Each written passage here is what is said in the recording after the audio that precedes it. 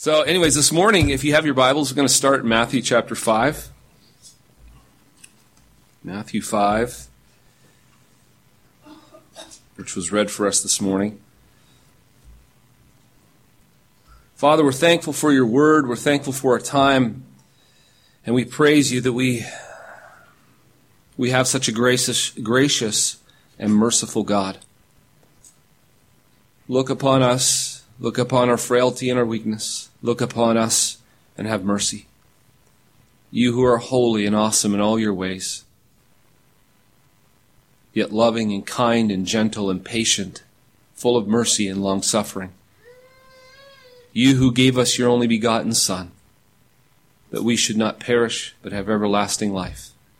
If only we would believe. This truly is amazingly good news. And we thank you for it. I ask, Lord, this morning that we would know your love and that we desire and hunger to love. Thank you for hearing us now because we're in Christ. Amen. Well, this morning, before I get into the heart of the message, I need to say something up front in order for us to understand the context in which I say what I'm about to say. Because if I get into the how-tos and the what-fors and all the details of what I'm going to get into, I'm going to talk about loving your neighbor. One of the things I do not want you to hear this morning is some more stuff that you have to do that you really don't want to do. Or, boy, Dean, this puts a lot of pressure on me. And it's not like that at all, because what we need to understand is that at the foundation of all of this is the gospel of Jesus Christ. It is our strength. It's our source of life. From it and through it is how we minister to other people and why we minister to other people. Because until we know that we're loved, accepted, and brought into fellowship with God, because of nothing we've done, but because of everything Christ has done, we will not know love. We will not have love. There will not be a love for others. And let me explain this a little bit further. Because when I understand that I was in love with myself, I was doing my own thing, I was not thanking God, and I certainly was not desiring anything from God other than his blessings. And yet, while I was doing this, God loved me, and he gave himself for me. He loved me when I hated him. He gave to me when I was taking from him. He made me righteous when I was completely unrighteous. He loved me, forgave me, served me, died for me, put his righteousness on me, and withheld none of his goodness for me. Now, when that love hit me, when I was hit by that love and I come to understand that love, it completely overwhelmed me and made me want to love others the way I'd been loved. It gave me a desire to reach out, a desire to love in the same way. So when it comes down to it, there is no other motivation for reaching out to others in love than the fact that we've been loved. Love was demonstrated to us. We have been loved, and therefore we desire to love. This is why it's always true that if we're having troubles loving, then we're having troubles understanding how much God has loved us. Because remember, we love because he first loved us. So hopefully you can see that once this gospel settles down into your heart, then you can eagerly begin to ask, how do I go about loving the people around me? Where do I start? The desire of the heart is to love. Because that's the whole idea. When God loves, it just doesn't rest there. He doesn't, oh man, I can't believe how much he loved me. The immediate desire is to love in the way you've been loved. Now, the reason I say this all up front is because I do not want you to hear this morning something you need to do to somehow earn something with God, or to somehow become a better person. This is not going to make you a better person. Nor is this to pacify me, the preacher, to somehow think, well, maybe if I do something, I can at least, or even pacify your own conscience, right? What I'm about to say, I do not say for my own good or for the church's growth whatsoever. I'm saying this to you who love the Lord and who love your neighbor, and you want some ideas and some practical ways of moving forward in this. However, if the gospel has not taken root in your heart, and if the gospel has not affected you in such a way that you look around to the people around you and you're not terribly interested in reaching out to the people around you, then this is what you have to do. You just don't start reaching out to people around you. What you have to do is you have to get before God, and you have to come to understand what he has done for you in Christ. Because not until you know how much he loves you, and not until, here's the other thing, not until how much you know that you don't deserve that love, will you want to love. It's only when you know the love of God in Christ Jesus for you that you will say, man, how can I serve? How can I help? What can I do? I'm looking to love. But until that happens, there's no sense to going out thinking that if I just go around and start doing all these things that somehow, then my heart's going to be filled with love. There is some effect in that. But in reality, if your heart is dead and cold and you do not want to love your neighbor, then what has to happen first is you have to come to know the love of God for you in Christ Jesus. And once that begins to overwhelm you, I guarantee you're saying, hey, what do I need? What can I do? Let's get going. Let's serve. Let's reach it. Let's reach the world. I want everybody here. I want everybody in this neighborhood. I want them all to know Jesus. I want them all to know the love of God in Christ Jesus, because it's so good. That has to be our attitude. That has to be how we approach this whole subject. You know, one of the things I realized, here's something else I want to accomplish in this particular message, is that when I said in past messages that the three things Christ did, is that Jesus ministered to the needs of the people around him. You remember that? And then what he did is he observed those who responded to him. And then and through conversation and proclamation, declared the gospel to them. Sometimes in that, what I thought of is that, man, that I want to, but that's just such a huge step for me. Like ministering to the needs of the people around me is like, man, where do I start? Are there some baby steps like to get me going here? Because I really don't know how to get to that place of ministering to the needs of the people around me. And it just seems to overwhelm me, and I feel paralyzed sometimes. Well, this morning we're going to back up on that and say, yeah, here's some baby steps you can take, real small steps to get moving in this direction. And the first thing I want us to look at is this, that loving your neighbor begins, here's the first baby step. It begins by demonstrating warmth and interest. If you look at Matthew 5, verses 46 and 47, it says, "For if you love those who love you, what reward do you have? Do not even the tax collectors do the same? And if you greet only your brothers, what more are you doing than others? Do not even Gentiles do the same?" Jesus hits things pretty low level here. He tries to expose how shallow our love actually is at times. Because we can often think that we're loving when we have great loving feelings towards those who love us. Or when we find ourselves outgoing with those we're very comfortable with. In the particular context here, he knows that the Pharisees and the scribes and so many of the Jews were very comfortable with their own. And they thought that they were very loving because of the way they treated each other, but they were very unloving to the people that they were outside of their circles. And so Jesus is basically saying to them, you're no different than them. They do that in their circles. And their tight little circles where, the Gentiles and tax collectors, the people who love them, the people that they know, they greet one another also. And they love each other also. You're no different than them by the way you act. Another thing we have to understand is how low level and basic that Jesus talks here. He's talking here about greeting. Did you notice that?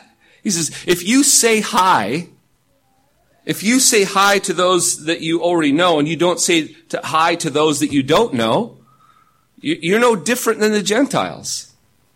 Wow, he's talking about love here, and he's down in the nitty-gritty details of being warm and engaging and interested in people and the little level of acknowledging them and saying hi to them. I find that pretty interesting. And when it comes to loving others, the fact is, you and I are never going to minister to the needs of our neighbors if we never have said hi to them before. We're in a culture, we live in a day and age where this is highly applicable, because how many people do you walk by the street and say hi to? About that many? That's about how many I do too. This is the kind of culture we live in, right? We are in a habit, especially in big cities like we live in, of constantly driving by people, walking by people, minding your own business. And I think the Pacific Northwest is actually more extreme than most areas, because if you ever want to do something really weird, just walk by someone on the street and say, hi. I've done it before. And it's like, you don't do that. You don't, that's weird. And I don't know if you've ever tried it around here, but it's kind of not the thing to do. You don't do that. However, I have done a few experiments, actually. Just in terms of trying to think about this, how can we be warm and interested and engaged with others without being weird? Why is our culture so isolated like this? Just don't talk to me. Could you please mind your own business? That's why I have a garage. I can drive into it, shut the door, go to my house, and not see anybody. And we get so used to living our lives like this. It's just think about it. You think about your neighbors and the people you pass by on a continual basis. How many times do you acknowledge people, show warmth and interest towards them? A lot of times. You just get used to not doing it. One of the things that I noticed does work, though, and here's the thing. You can be warm and interested in people and not weird. I have actually, and this is probably by mistake, I've started to discover something that's works and it's effective, because it shows warmth, it shows interest, but it doesn't weird them out, and I get a response back.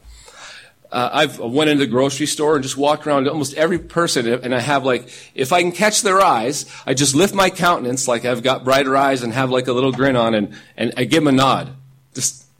And you know what?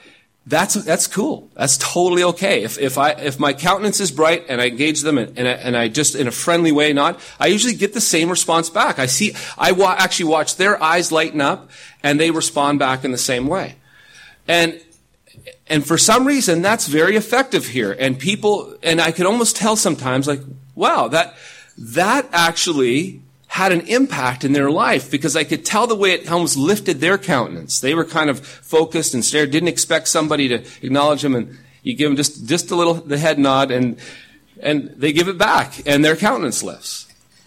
And I think, you know what, that's something that we cannot overlook, this small step, the importance of doing this with the people around us.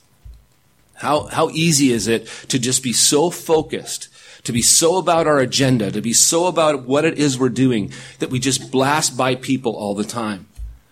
That's strangers. Now even move that into your neighborhoods and stuff. In your neighbor, now you can step it up a level, because when you drive down your neighborhood and you kind of know these people, a wave's acceptable. Wave. Do these things. Jesus is saying, how different are you? Look at what he says in the text. I kind of find this fascinating, don't you? So low level. If you just greet those who greet you, you're no different than the Gentiles, an unbelieving world. He says, here's a low level thing that's You need to understand that when love in the details and the cracks down at the very basic baby step level is just starting to engage and show interest and warmth in people. If somebody shows interest and warmth towards you, you kind of have a tendency to feel like you reciprocate. If someone's nice and kind and generous and gracious towards you, you have a feeling and a sense of wanting to reciprocate. And so this is what we have to understand, that we live in a world that's fundamentally self-absorbed. It's interested in one thing: its own success, fulfillment, pleasure, power, and love. It wants everything in one direction, toward itself. Now, this has been man's problem from the very beginning. And this is even why Jesus is addressing here in Matthew 5, is that self-interest, self-protection, self-preservation. Just look at what we typically do. If we're outward-oriented or inward-oriented. If you go into a crowd of people and you see someone you know, who do we gravitate towards the people we know, right? That's comfortable. That's safe. Because what we're looking for is comfortability. We're looking for safety. We're looking for security. And it usually exposes us. We're a little insecure. We're a little needy. And we're people who are what we really need, though, is we need to have this settled down, this whole security issue settled down. But it's not often that we go into, let's say we went into a crowd and I don't know you, that we think, oh, great, people. And we go up and say, hi, my name's Dean, and we reach out to them. We head towards them, show any kind of warmth or interest toward them. Because typically we're operating in our own insecurities and in our own flesh, and not out of love. And again, here's a problem, and it gets back to what I stated at the beginning. If there's a problem in that area with us, in our hearts toward other people, it's because we have not found the security and the love and the acceptance that is in Christ Jesus. Our hearts, our souls are still wanting. We're looking to find in others and other people what we can only truly find in Christ. Because the only time you're going to have that acceptance taken care of, that love taken care of, that security taken care of, is when you know with certainty that God loves me, accepts me, and has given himself for me. And that allows you to forget yourself because you're filled and now reach out to others. And so if you want to know a baby step, what's the first thing you can do? Just start showing warmth and interest towards others. And find ways of acknowledging them. Acknowledge your neighbor. Wave. Say hi. And if the hi is weird, give the nod. Smile face. Show them and let people know around you that I like you. And from me flows love. Now, because otherwise what you get a sense of nothing flows from you, but what flows from you is the vibe that you love yourself. Because you can tell people who love themselves, they're into themselves. You can tell people who love others because they step out towards others. And so the first baby step is just right down there at the level of greetings, the level of interest and showing warmth towards people. This is why we like our dogs so much. It's really good at greeting. It's really good at showing interest. It's really good at demonstrating love. Maybe you don't like dogs, you like cats. I don't know. They're usually not so good at that. Some cats, maybe some cats. But here's the next step that we can think about. First step is warmth and interest. The second one is that loving your neighbor entails taking an actual step toward them. Not just showing interest and warmth, but taking a step toward them. And what I mean by this is actually doing something, no matter how small, for them, is something you need to start thinking about. In our passage in Matthew 5, before Jesus gives the example of greeting others, he said this, if you move back a few verses. He says, you've heard that it said, actually verse 43, you've heard that it said, you shall love your neighbor and hate your enemy. Now, does the Bible say that? No. You've heard it said. You know why they heard that said? Is because that's what that culturally started to develop in Israel. That's what they believed, and that's what's being taught. You love, you you love your neighbor, but you're to hate your enemy. And Jesus is like, no, that's all wrong and backwards. He says, I say to you, love your enemies and pray for those who persecute you, so that you may be sons of your Father who's in heaven. For he makes his sun rise on the evil and on the good, and sends rain on the just and on the unjust. For if you love those who love you, what reward do you have?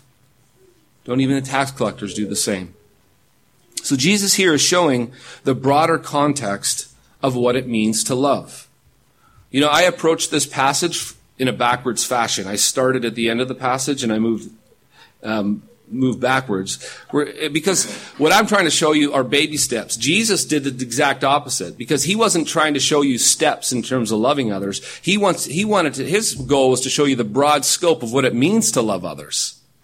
It means everything, all the way down at this low level of greeting and all the way up to loving your enemies and everything in between. When you love others, it encompasses it all. And that was his point. That's what he's trying to make. Jesus was going from the larger, more difficult aspects of love, like loving your enemies, to the smaller, more mundane aspects of love, like greeting people. So anyways, but I'm here, different objective, the same truth, is that I want to show us how, in here we also see baby steps of what even love looks like and how do we get loving our neighbor. Because, loving your neighbor isn't simply minding your own business and going about your duties or just being nice or just greeting them, showing warmth and interest.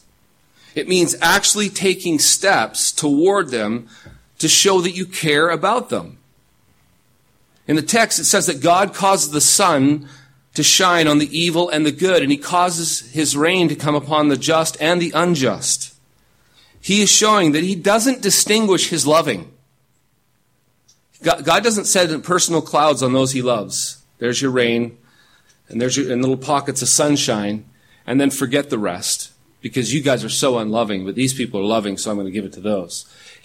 Like Jesus saying, look at the Father. He doesn't distinguish. He sends rain on the just and the unjust. He sends his sun on the evil and on the good. And he doesn't distinguish between them, either of them. What's significant about this is that what God is typical of God, and we see this not just in those two examples, but in 1,000 others. Jesus could have went on all day long about showing all the ways that God loves you through creation, and he doesn't distinguish. Let's say you love me over here and you guys absolutely hated me. The love of the Father is like, it doesn't matter whether you love me or hate me. I'm going to love you both. I'm going to reach out to you in love. And you can only do that if you've been loved. You have to have been loved in that kind of way. Because when I hated God, he loved me. When I was running from him, he ran toward me. When I was completely unrighteous, he gave me his righteousness. So when I know how I've been loved, understanding who I am and what I'm like, and yet he loves me, when I get that, then I'm at that point, then I can go and love those who don't love me. I can be more like him because of how I've been loved.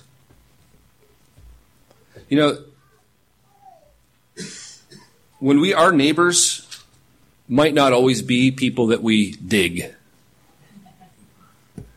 They're not always the nicest people.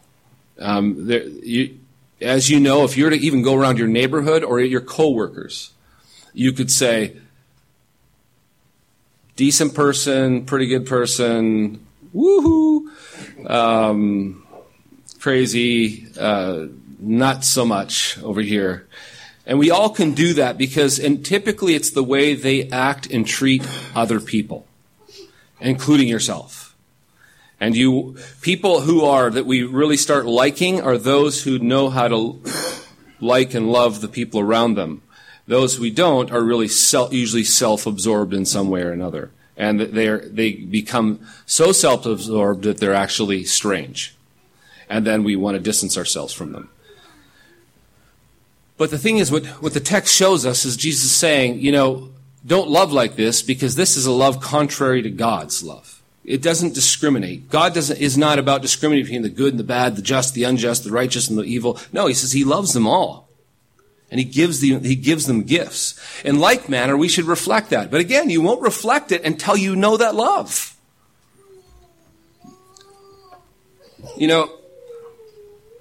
Love actually does kind and generous things like holds doors. It picks up dropped items for people. It encourages others. It praises others. It cooks a meal, and it looks for ways to help. It looks for ways to serve. It looks for ways to bless. It looks for ways to give. So when you look at the people around you, what love does is it looks for ways to bless them. Now think of God, what he's doing in giving the sun and the rain and the food and the health and the strength and all the little 100 million gifts he gives people. He's a giver of good things, giver of good gifts. And now those who reflect him are those who are givers of good things. Now just think of that for a moment. What's your reputation like? Do your neighbors know you as the giver of good things? The one who doesn't discriminate, just loves to give and to bless and to serve? Is that the mark of your family? Is that the mark of your home? Is that the mark of your life? I mean, that's really a good question. And then let's just be honest, say, it's not the mark of my life. It's not the mark of my home. It's not the mark of my pattern of life. And often that comes down to our understanding of the gospel. It's like I need to reflect and think about this for a moment, because if I look at who I am and what I'm like, and if I honestly know who I am and what I'm like, and yet in spite of that, God loved me and gave his son for me, and as I come to understand more deeply the fact that God loves me, it affects me so much so that I want to do that for others. I want to be like that. So the other thing to think about is when it comes to this, if you want a really practical, easy stuff to do, think of all the little tangible ways you can touch someone's life. Take a step toward them. You're driving through your neighborhood, and instead of, when you see someone struggling, even you could see this, there's maybe a mother with some kids and she's got some groceries, and you see there's a bunch of others remaining. You could even stop the vehicle, jump out and say, hey guys, let's go help them out, and go grab their groceries and say, hey, can we help you guys? It looks like she's struggling. Something like that. Or if you see someone with their hood open and they're working on their car, that could be an opportunity to say, do you need any help? Even though maybe you don't know anything about, and then that could be a joke. So I don't know anything, but I could call for you, or I could, if there's anything I could do, I would. Just letting people know, taking a step toward them, that you're interested in them and you like them, would love to help them in any way, is huge. That's a great first step. This time of year presents all kinds of opportunities, because people at this time of year are more into gift giving and stuff. And this is a great time. If you love to bake something and send it around your neighborhood. Maybe your kids can make little things and put them together in a little gift bag and send them out to the neighborhood. It's a great time of year to make touches on people's lives. Just take a step towards them. And just do something that's like, they did nothing to earn this. They didn't do anything to you and for you, and that always rocks the world's mind. That's not how I function. It's not how the people in my community function. We just don't do things for people who there's no familial connection or like obligation or some kind of expectation there. No expectation. In fact, I don't know you that well, but you're doing something for me. That always just, they're getting their first whack, probably not their first, but it is a whack of the gospel, is what it's like. God being loving and kind towards those who don't deserve it. So just take a step toward those who live around you, and take some practical step. And you guys can think, even as a family, is there any way we could take a step towards our neighbors, that we could reflect and demonstrate the way in which we've been loved by God? Just take a little and do something little or small and take some kind of step toward them. Anyway. And, here's something else to think about. Sometimes life will present opportunities and you miss them. Let's just say a neighbor came to your house and said, hey, we're missing our dog and we haven't seen them, and we're just going around trying to see if anybody has seen the dog or anything like that. And instead of saying, no, I haven't, oh, so sorry, say, hey, you know what? How about, can we come and help you look for the dog? You see, there's they're in need, and they could obviously use help, and most people wouldn't even think to do that. And so you could take that opportunity to step in there and help them and show them some love. And so it doesn't really matter what it is. The most important thing is that you're interested and you take a step towards people. So that's kind of baby step number 2. Whatever it is, or small, take a step toward people. The third thing I want us to look at is that going the next step. So after you've been warm and shown interest and you've taken steps towards people, the third thing gets to where we were talking at the beginning stages before. Look for needs and minister to them. Loving your neighbor progresses to doing thoughtful things for them. In 1 John 3:16 through 18, it says, "By this we know love," and we looked at this a couple weeks ago, "that he laid down his life for us, and we ought to lay down our lives for our brothers." Do you see the connection there? Now this is love. He laid down his life for us. It just doesn't end there. And now, as a result of that, the people who know they've been loved like this and know that he laid down his life for them, he then says, now lay down your life for your brothers. So in response to how you've been loved, love. You've been given and sacrificed for, so you give and sacrifice for others. It says, "But if anyone has the world's goods and sees his brother in need, yet closes his heart against him, how does God's love abide in him? Little children, let us not love in word or talk, but in deed and in truth."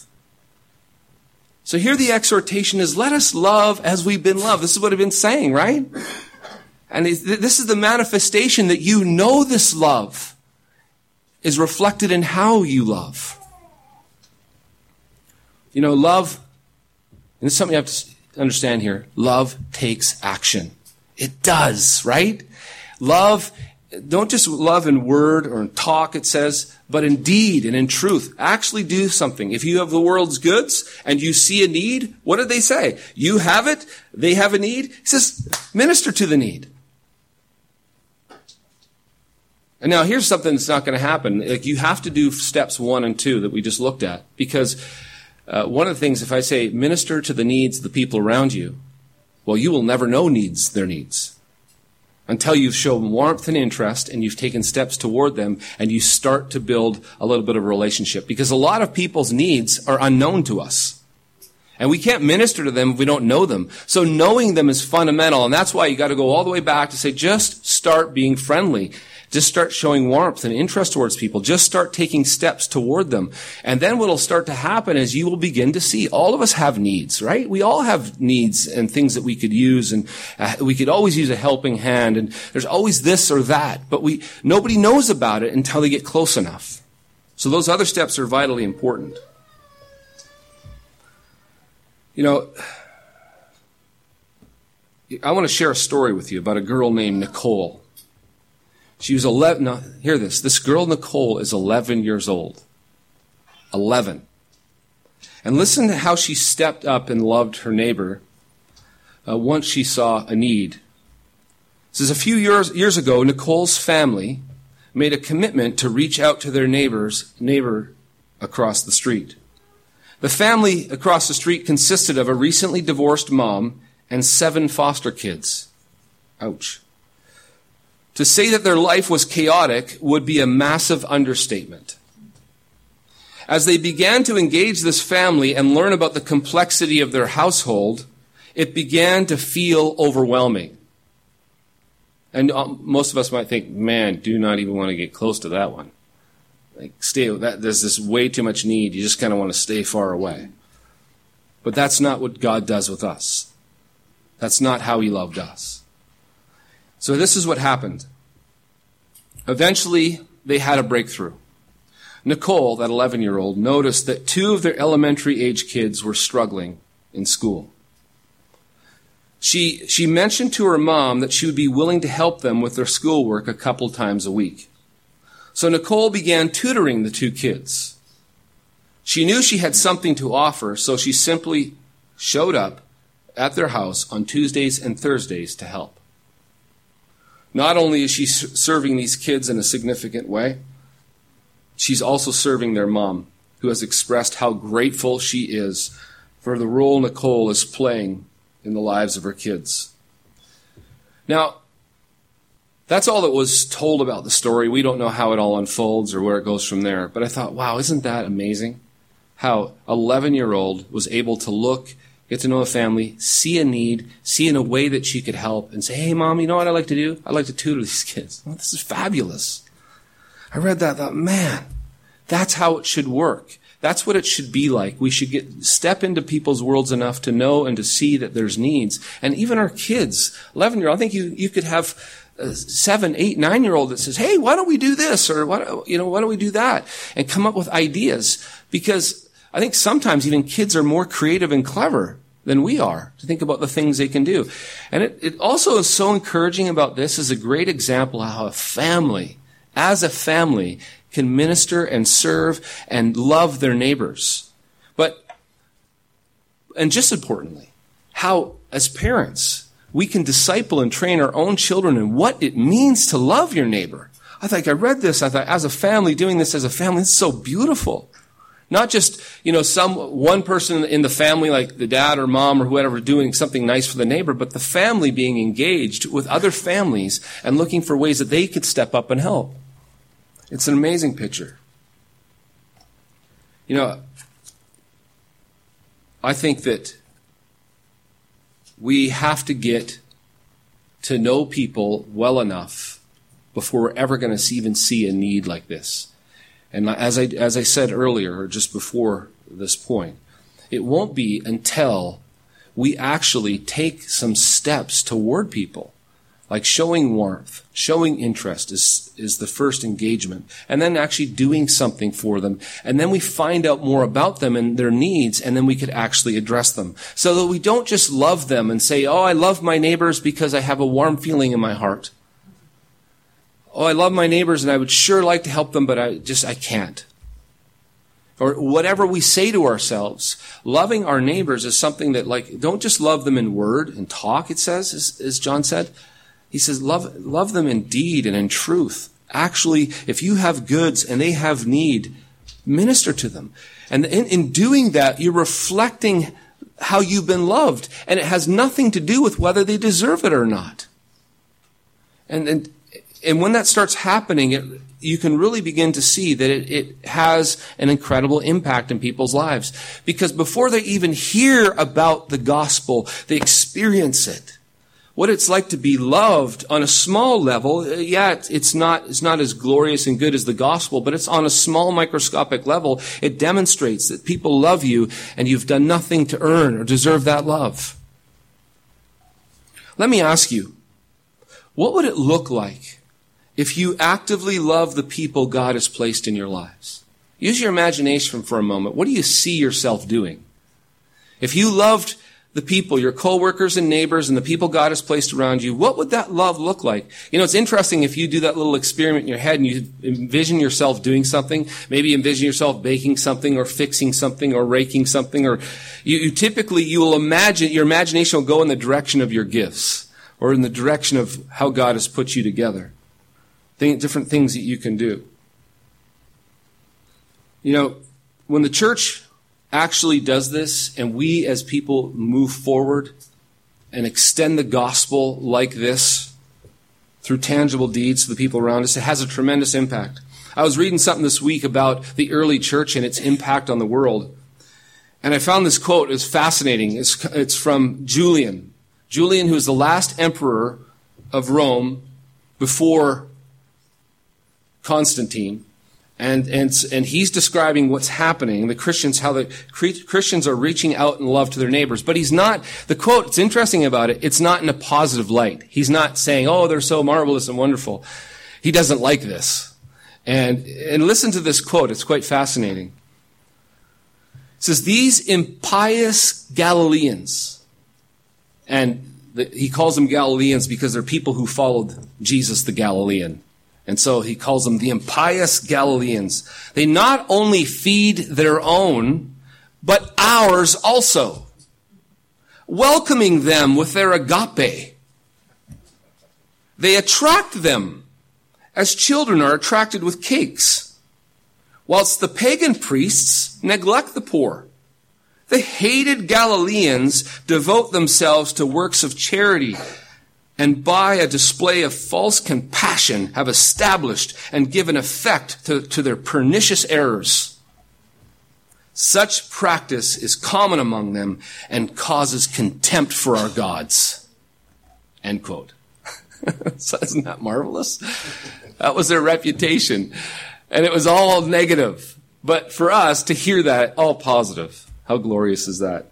Julian's dying words in AD 363 were, "Visiti Galilei," which means, "You Galileans have conquered."